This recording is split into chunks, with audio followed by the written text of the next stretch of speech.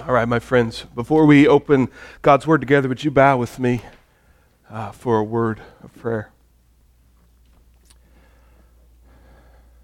Father God, we're gathered here to do something extraordinary, to read the words from the Creator and Sustainer of the universe. And Father, we don't believe that we're here by accident. We don't believe that the passage of Scripture that we're on today is on accident. Father, there's nothing more precious to us on this earth than the revelation of the King of Kings and Lord of Lords. There's nothing more precious in this earth than your words that are a light to eternal life through Jesus Christ. And Father, we depend on you at this moment to shine a light on these words, to take these words and shoot them like an arrow to hit the targets of our heart. Father, we depend on that. We know that I can't do that. We know that we are powerless to do that ourselves. All we can do, Father, is ask for your help to bow humbly before your word that we may hear from our King. So, Father, we ask that you do that for us today. And, Father, you are faithful. We know that you will. Father, prepare our hearts. Thank you for salvation by grace through faith. It's in Jesus' name we pray. Amen. Amen. All right, my friends, if you have your Bibles with you, we are going to be in the book of Mark. We're heading back to Mark today. Mark chapter 7.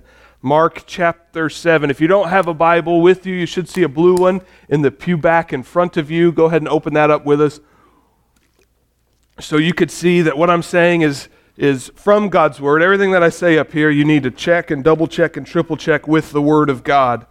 Anything that I'm not saying that's from the Word, you could just throw out. It's worthless. We want to see the Word of God today. Mark chapter 7. Mark chapter 7. Okay.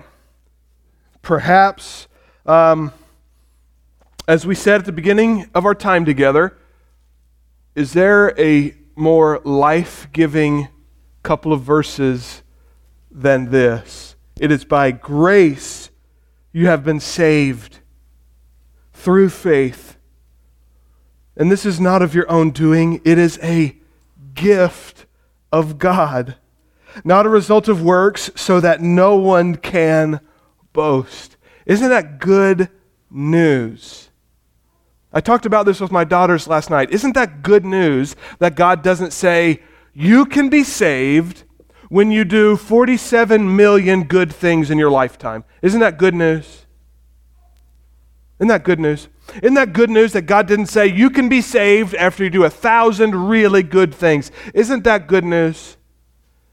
Isn't it good news that God says your salvation is a gift? It is a free gift of grace, unearned favor with the Creator and Sustainer of the universe, not by your works, but by faith. Isn't that good news? Isn't that good news?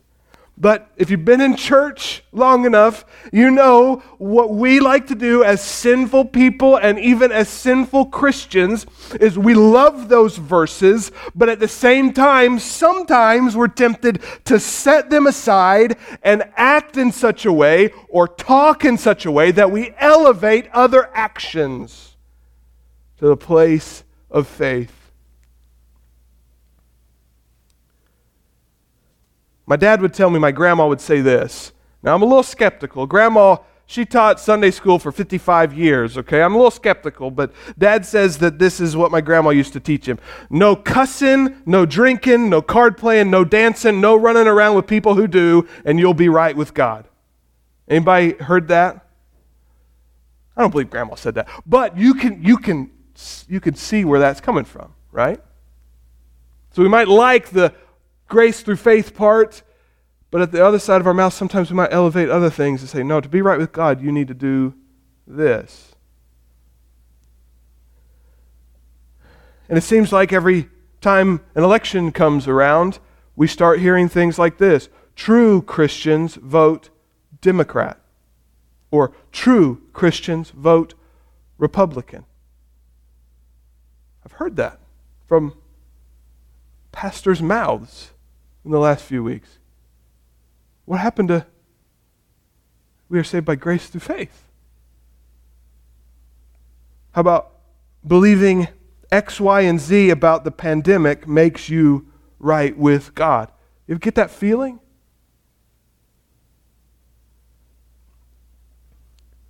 We often like to talk out of both sides of our mouth as believers when it comes to this free gift of salvation. Scripture tells us clearly, Old Testament, New Testament, salvation is a free gift through faith. Yeah, when we come to Jesus, He accepts us as we are through faith, and yeah, He'll work on us, and He'll train us in holiness, but as we are saved by grace through faith alone. Pure grace, free gift, not pure action. Pure grace, not pure identity. Pure grace, not pure opinions. We must fight tooth and nail to make this crystal clear in our own hearts. If I don't make this crystal clear in my heart every time I turn around, I am going to be a wreck. We are saved by grace through faith. Grace through faith. Grace through faith. If it wasn't for the grace of God, none of us would be saved. Are you with me? Unmerited favor, unmerited blessing, unmerited, unearned salvation. And what Jesus' ministry on earth, a big portion of what His ministry on earth was about trying to get that understanding in people's minds. Because Jesus was ministering, He was living in an area where grace through faith was way to the sideline. We just came out of Rome. This is amazing. We just came out of the book of Romans. The church in Rome was dealing with this exact thing, weren't they? Jewish Christians thought you couldn't eat meat and be a faithful follower, and they felt they had this urge in them that to be right with God somehow you couldn't eat meat and all these things. All these things were grouped together. And then what's amazing is then we come back to Mark, where we've been for several months. You know where Mark was when he wrote this? Rome. This passage that we're about to get into, he wrote from Rome. And you know what he's about to say? He's about to show us that Jesus taught it's not about what we eat that makes us right or wrong with God. It's about our heart. Isn't that amazing? He wrote that from the church that's going through all of these issues in the letter to the Romans. Are we right with God for any other reason outside of His faith? Is there anything that could come into my life that could shut off the grace of God? Is there anything that I can do or think or say or eat that could turn off God from giving me His grace? Is there anything that could stop the grace of God in the life of believers?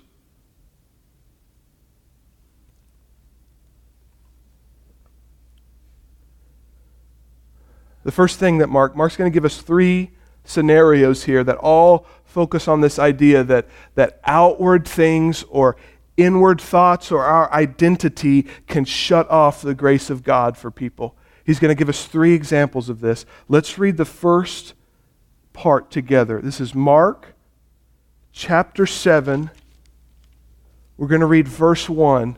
We've done this before, but it's important for us to backtrack. Here we go. Verse 1. So big number 7, little number 1 goes like this. Now when the Pharisees gathered to him with some of the scribes who had come from Jerusalem, they saw that some of his disciples ate with hands that were defiled, that is unwashed. For the Pharisees and all the Jews do not eat unless they wash their hands properly, holding to the Bible? Is that what yours says? No. Holding to the tradition of the elders. And when they come from the marketplace, they do not eat unless they wash. And there are many other traditions that they observe, such as the washing of cups and pots and copper vessels and dining couches.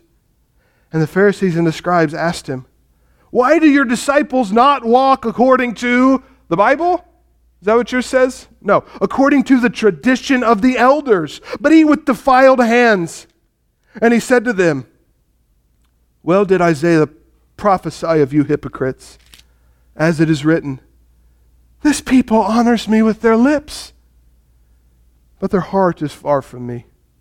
In vain do they worship me, teaching as doctrines the commandments of men. You leave the commandments of God and hold to the tradition of men.'" The Pharisees and the scribes have bought into a religious system that used their own traditions, their own philosophies, and broken biblical understandings to stack their own laws on top of God's laws. You remember this? Stack their own laws on top of God's laws. Instead of emphasizing the grace of God, God's salvation is poured out as a free gift by faith. Instead of focusing and emphasizing on that, they say, no. What you got to do, this is the most important thing for you. You want to be right with God, here's the most, set that grace through faith to the side. What you need to do is wash your hands. Now put your Bible down. You're not going to find it in there, but trust me, you must wash your hands. You want the grace of God in your life, wash your hands.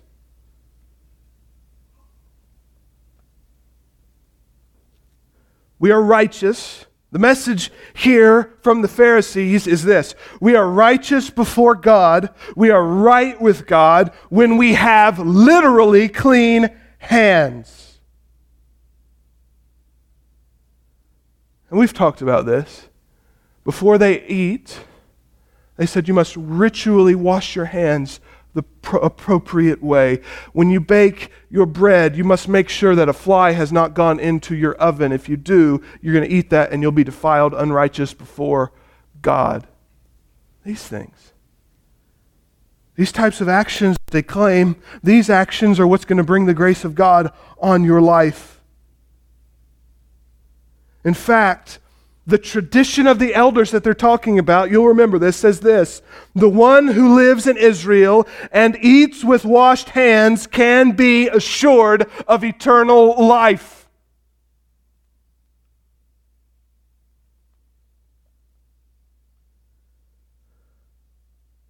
Not a thought to a pure heart before God, not a thought to inherited righteousness by faith, not a thought to the grace of God given to sinners who cry out to God through faith. Not a sentence about that.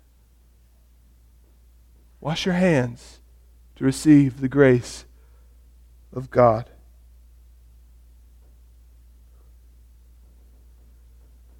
And so those of us who don't have washed hands, the dirt under our fingernails stops the grace of God.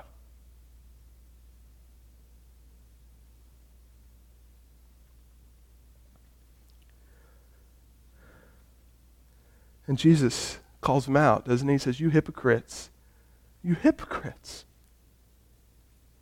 Truly did Isaiah speak of you. Truly did what Jesus is saying. Truly did I speak of you," speaking through Isaiah, when I said this. This people who are under the tradition of the elders that say you got to wash your hands properly, get the dirt on your fingernails before God will show you grace. Those people honor me with their lips. Wash my hands, clean my oven. They honor me with their lips, but their heart is far from me. What does God want from us? Not piddly little hoops to jump through. God wants faith in our hearts. trusting Him for all things, including our salvation, trusting Him for righteousness to stand before Him, trusting faith, faith, faith. That's what God wants. Unclean hands, non-religious, ritualistic actions, not doing those rituals, do not cut off the grace of God. My friends, the actions that you perform do not earn you God's grace. The hands that matter aren't your dirty, defiled hands, but the nail-scarred hands of Jesus. Are you with me? The actions that matter are not your ritualistic actions trying to earn something from God. Those actions don't matter. The actions that matter is the perfect life of Jesus that ended with the action on the cross. Those are the actions that matter. Are you with me? Those are the actions that bring the grace of God for sinners. The actions of Jesus. Pharisees, you're worried about the wrong hands. You're worried about these hands with dirt on them. You need to be concerned with the hands of the Savior that were pierced for sinners. Jesus' blood washes our hands clean. Pharisees got one thing right. Our hands are dirty, aren't they? We're sinners. But the Pharisees taught that you could wash the right way and wash those sins away yourself. Jesus teaches, my blood washes your hands clean. And not just your hands, but your body, your soul, and your spirit. Jesus doesn't want you concerned about your outward actions. He doesn't want you to think you're earning something from God. If you do righteous things, and you will as a Christian, if you do righteous things, it's not out of earning something from God. It's out of a love for Him, motivated by the power of the Holy Spirit in your life, not so you can earn something from God. So in faith, we can say with the author of Hebrews 10:22, let us draw near to God with a true heart and full assurance of faith. Do you want to feel a full assurance of faith? A full assurance that you're right with God? Don't worry as much about these. Look to the hands of Christ. That's how we have full assurance of faith. He says, let us draw near to God with a heart and full assurance with faith, with our hearts sprinkled clean from an evil conscience and our bodies washed with pure water, whose blood sprinkles our hearts clean, the blood of Jesus. Christians, you are clean before God by grace through faith alone.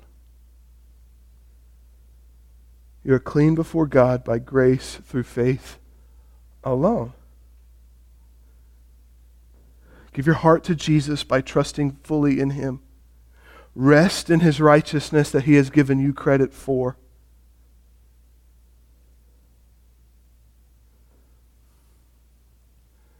And so no, Pharisees, you got it all wrong. It's not. Don't be worried about these hands.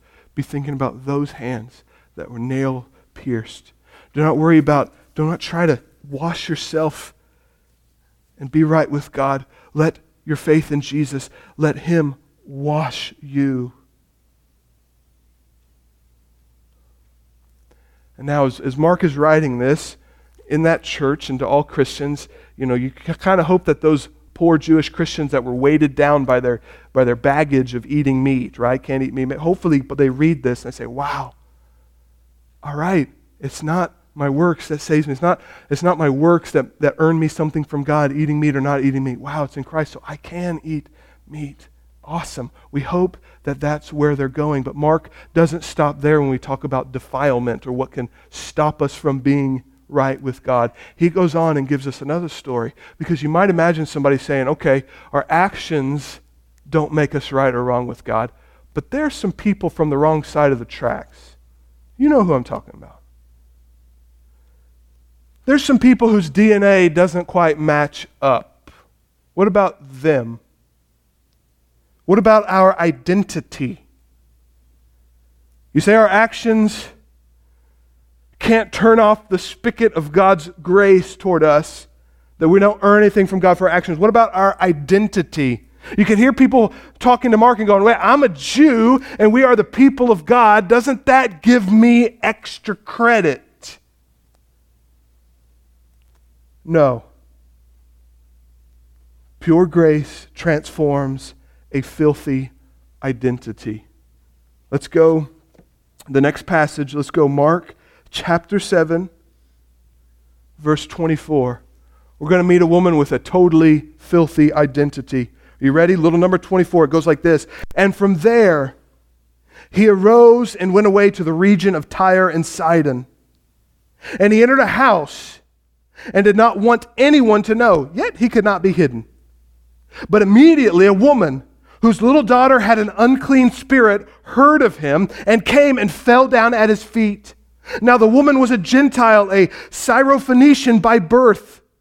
And she begged him to cast the demon out of her daughter. And he said to her, let the children be fed first. For it is not right to take the children's bread and throw it to the dogs. But she answered him, yes, Lord. Yet even the dogs under the table eat the children's crumbs. And he said to her, for this statement you may go your way. The demon has left your daughter. And she went home and found the child lying in bed and the demon gone. Jesus has been looking to give his disciples, give himself rest for chapters now. It's been a long time since we've been in Mark, but you remember the crowds are chasing Jesus, and they get in the boat, they go across the sea. What happens? The crowd runs to find him. They go to the other side, they go to the mountains, they go to the wilderness, whatever. The crowds find him, and so Jesus he says, okay, fine, if we can't find rest in Israel, we're going out of the country. And so they come to Tyre, totally Gentile area, famously Gentile area. If you know your Old Testament, Jezebel is known for being with Tyre.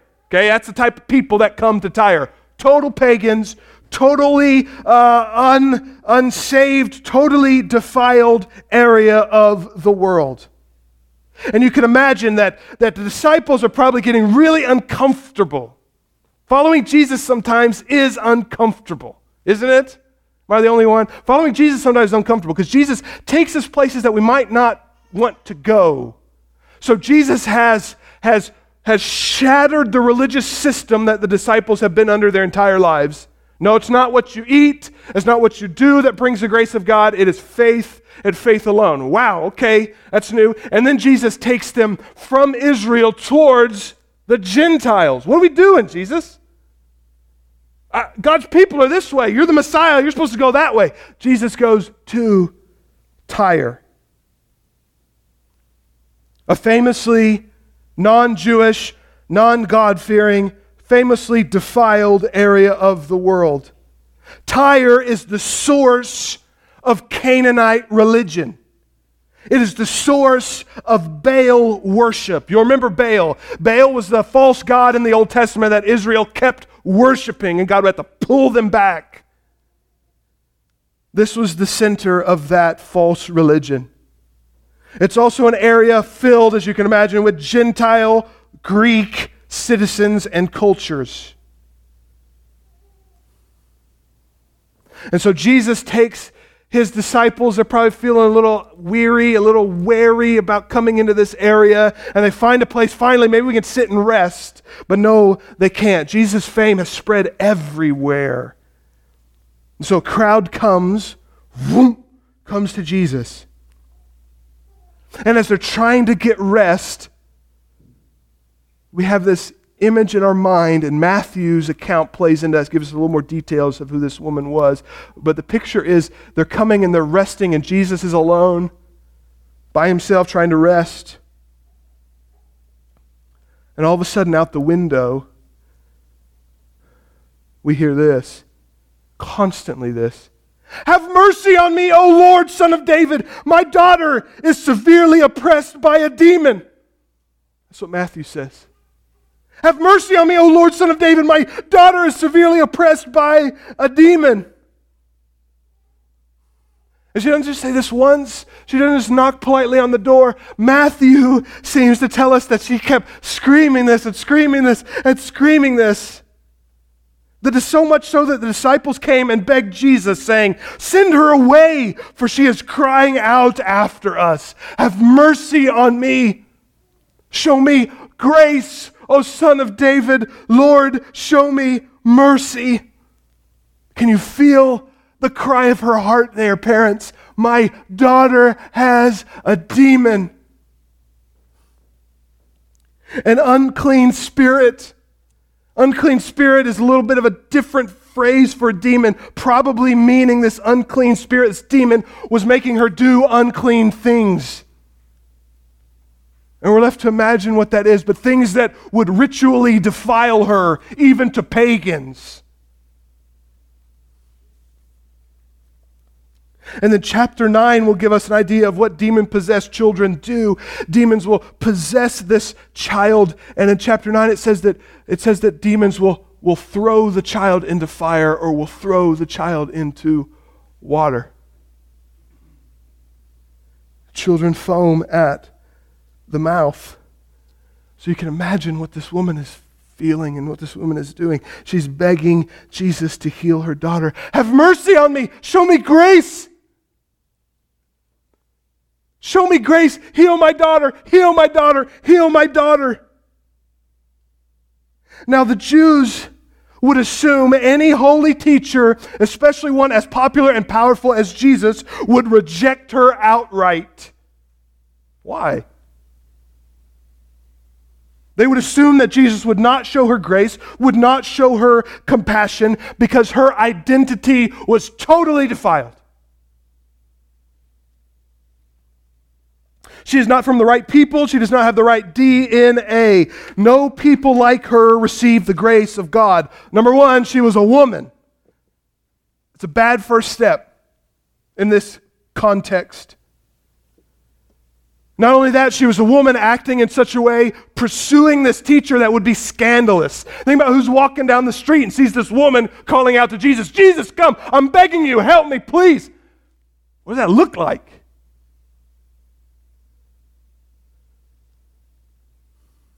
Not only was she a woman, who in that time would be a second-class citizen, not only she was a woman, but she was a Gentile. And not just a Gentile, but a Phoenician. What would the Pharisees from the last passage say about that? Well, Pharisees would say, well, our tradition teaches that she can't receive the grace of God because Gentiles are under the curse of God. And that Jews alone receive the grace of God. We see this in the story of Jonah. The story of Jonah. You know the story of Jonah. God comes and tells Jonah to go to Nineveh, this pagan, nasty city that just hated Israel. Israel hated them. Jonah, go tell them that I'm going to destroy them. That's all God says. And then Jonah doesn't go there. He goes all the way to the other side.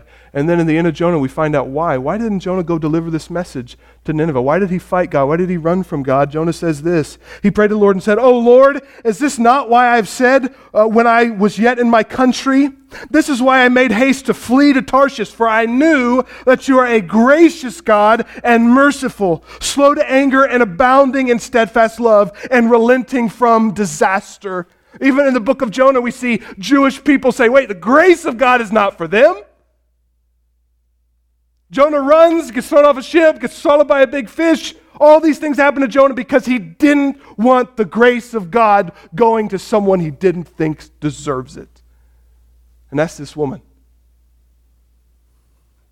Not only was she a woman, a Gentile, a Phoenician, she was a Canaanite. Matthew tells us that she comes from a Canaanite background. She had, up to this point in her life, she had trusted in and worshiped the false gods of the Canaanite religion. And the Canaanite religion was the most abhorrent in all the ancient Near East. All the nations around Israel, this was the worst religion. It was the most sexually depraved of any in the ancient world. The Canaanites were the most despised of Israel's enemies in the Old Testament. Canaanites worshiped gods like Moloch, where Moloch's statue had his hands outstretched, and you would put your firstborn infant on his hands and light a fire underneath so that you could earn favor with that God.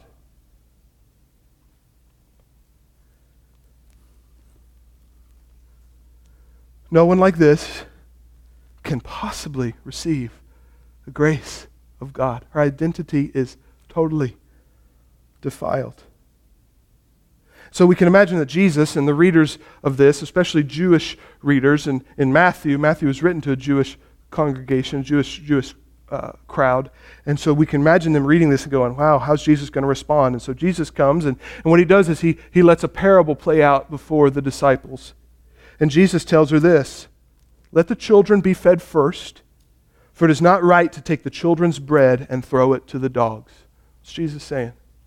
Jesus saying, I'm here first for the Jews and then for the Gentiles. And the disciples would be like, yeah, that's right. The disciples say, well, I'm not crazy about you saying first, because that kind of indicates that you're going to go to the Gentiles, but yeah, get her, Jesus, get her. People of God, Israel was the people of God. They were the missionaries for the world. Their light of the gospel would be supposed to be going out to the Gentiles so that all nations would praise God. It didn't work out. They were not living up to their side of the deal, but it was always when the Messiah was coming, he's first going to go to Israel. Romans 1:16 tells us that, for I am not ashamed of the gospel, for it is the power of God for salvation to everyone who believes, to the Jew first, and also to the Greek, to the Gentiles. Throw it to the dogs. It's not as derogatory as it sounds. Jesus is saying, look, the people of Israel are sitting around this table, and the Messiah comes to feed the people of Israel first, not the little household dogs that are under the table. We'll get to them, but first it's for Israel, the people that have taken out of Egypt, the people who have promised the Messiah to are going to receive this grace, this mercy, this faith, this message of salvation first.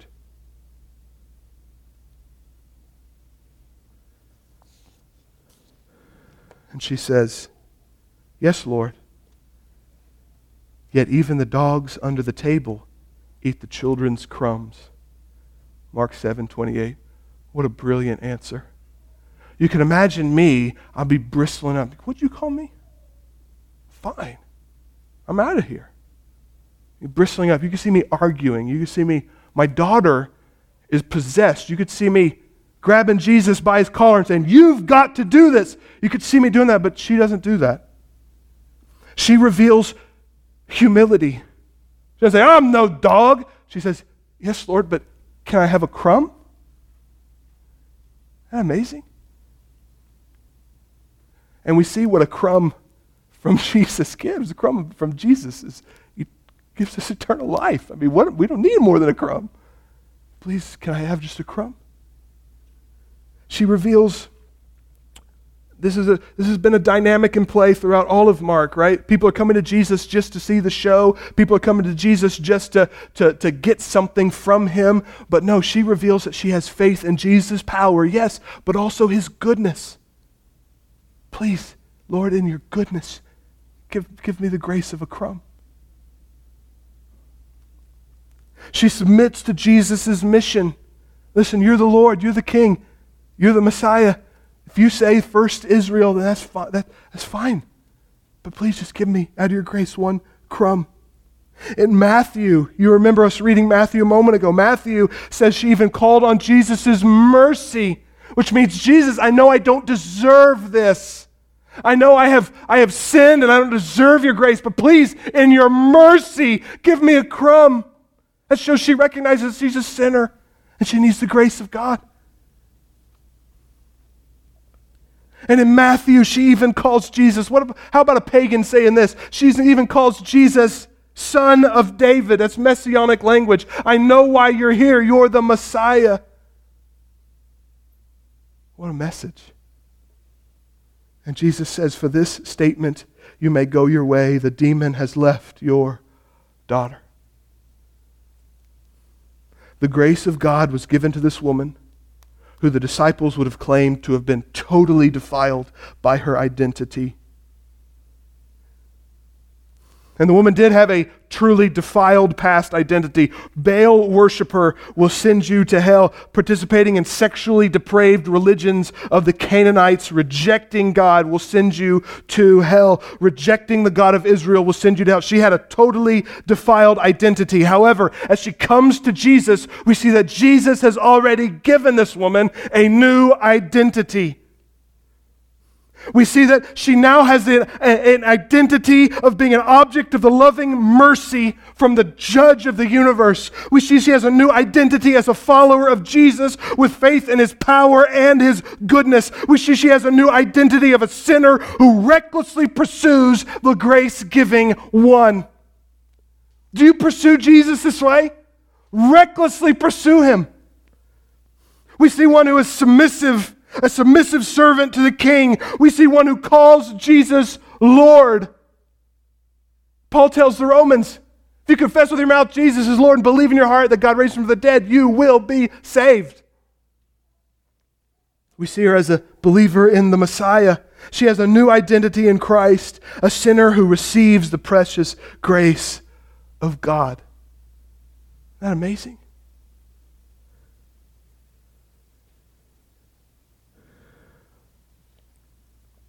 Your dirty hands can't stop the grace of God. Your dirty identity cannot stop the grace of God. But what about somebody who has both?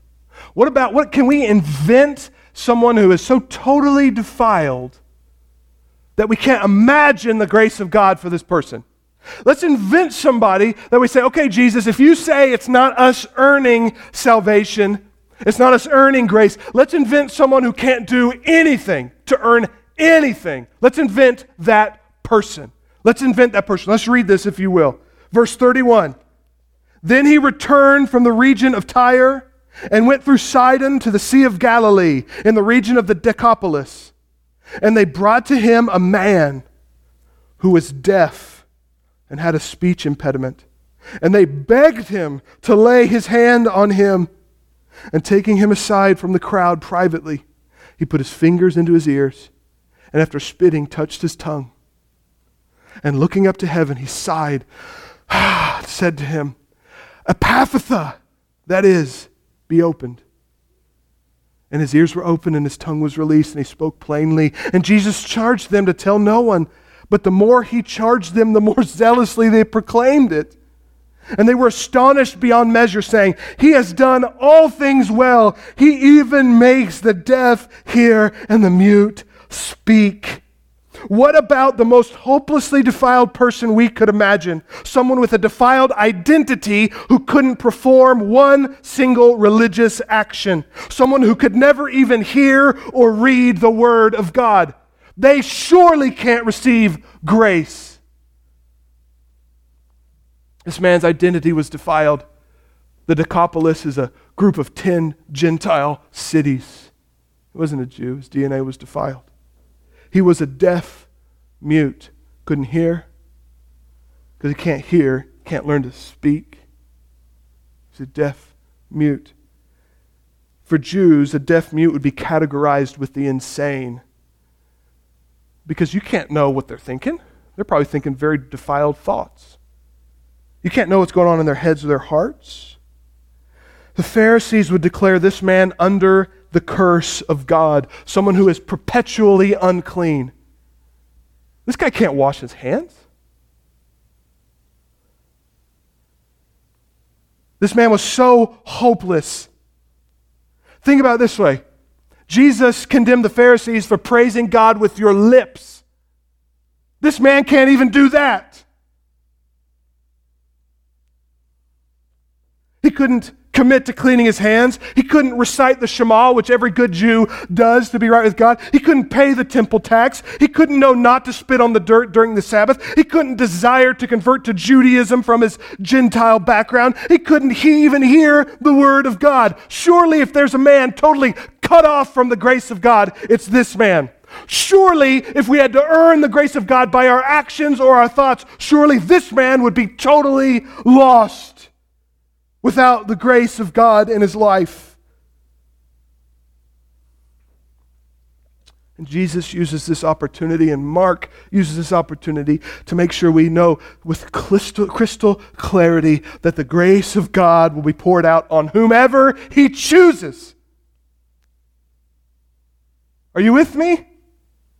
My rules, your rules, we don't make the rules. God pours out His grace on whomever He chooses.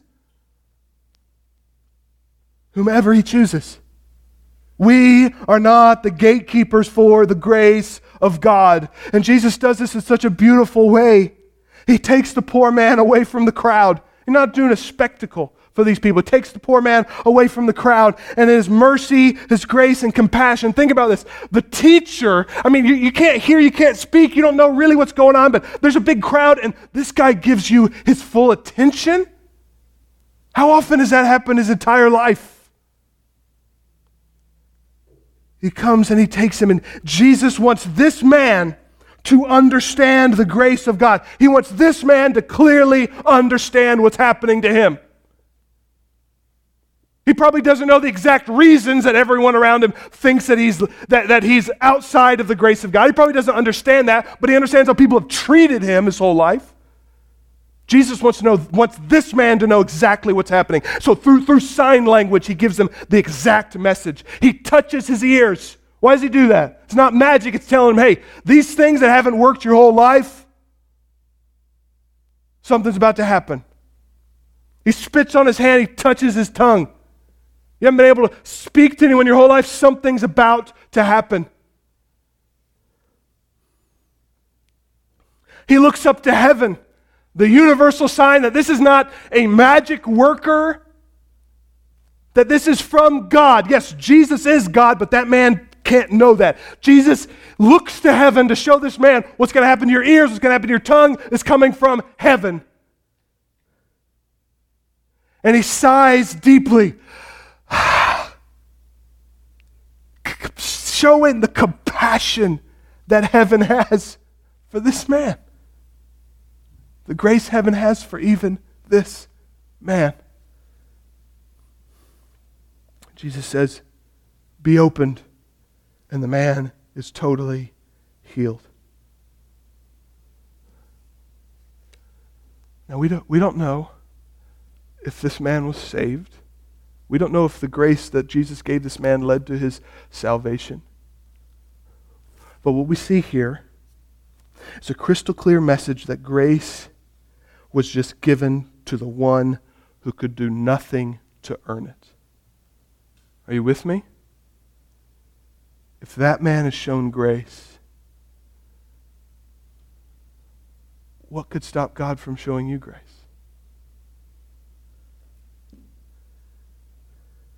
If Christ will pour grace on this helpless, hopeless man, nothing will stop Jesus from pouring grace into all who have faith in Him. In fact, what we need to recognize is that this man is us. Totally unable to earn anything spiritual from God. Totally unable to earn anything, period, from God. This helpless man is us. Believers, before we met Christ, this was who we are. Non-believers, this is who you are now. The Bible says we have defiled hands. We have defiled righteousness. Isaiah 64:6. We have all become like one who is defiled. And all our righteous deeds are like a polluted garment. And yet in Jesus' grace for you, Christian, He made Him who knew no sin to be sin on our behalf so that we might become the righteousness of God. God the Father took your sin and put it on Jesus' back on the cross so that He becomes your righteousness. Defiled hearts, the heart is deceitful above all things and beyond cure. Who can understand it? Jeremiah 17:9. Your heart was wicked, completely broken, completely defiled, and yet in Ezekiel he says God is taking that heart of stone out and replacing it with a heart of flesh. Why? What'd you do to earn it? Nothing. Nothing. We have a defiled identity. Once you were alienated from God and were enemies in your mind. because of your evil behavior. Colossians 1:21. And yet, Ephesians 2 says this. You ready? We'll end it right here. And you were dead in the trespasses and sins. But God. What can dead men and women do? Nothing. Dead men and women can approach God like that deaf guy can, right? He can't. You were dead in your sins and trespasses, but God, being rich in mercy, because of the great love with which He loved us, even when we were dead in our sins, He made us alive together with Christ. By grace you have been saved, and raised us up with Him, and seated us with Him in the heavenly places in Christ Jesus, so that in the coming ages He might show us the immeasurable riches of His grace in kindness towards us in Christ Jesus. For by grace you have been saved through faith. And this is not of your own doing. It is a gift of God. Not a result of works. Not a result of clean hands. Not a result of clean DNA. Not a result of being able to respond to God in a positive way. Not a result of any of those. Not a result of works, so that no one may boast. I'm going to ask the worship team to come up. I'm going to ask the worship team to come up. I'm going to ask you a question. Christians, are we understanding that we are saved purely by the free gift of Jesus? Are you someone who struggles with this idea of doing good things, or God is mad at you, or God is out to get you now that you're a Christian, you're not living up to those standards? Is that where you are? Folks, Christian, if that's you, Jesus has given you grace. When you were a sinner, when you were an enemy of God, He gave you grace. Your actions now won't stop that grace. Your inaction now won't stop that grace.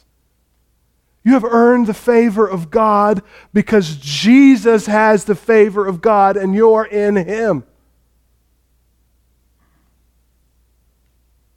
You didn't earn it. You can't lose it. He has given it to you freely. Rest in that good news. And Christian, the other side of this coin is, are we holding other people to standards that God does not hold them to? Do we treat other people by their actions or their opinions as if they are wrong with God because of them? Now, you might be able to take a quiz and say, no, that's not where I'm at, and I know we're saying, but you might be able to take a quiz, but do we treat people that way? If you're a non-Christian today, if you're not a follower of Jesus, if you've just been playing games, if you think you're a nice guy so God will accept you, hopefully you've heard it clearly from this place that none of us are right with God by our own actions. If that's you, be the woman who screams and cries out for Jesus' mercy, knowing that she is a sinner and she doesn't deserve it, relying on the goodness of God. And when you do that, when you trust Him for His goodness and mercy and grace, you will find it.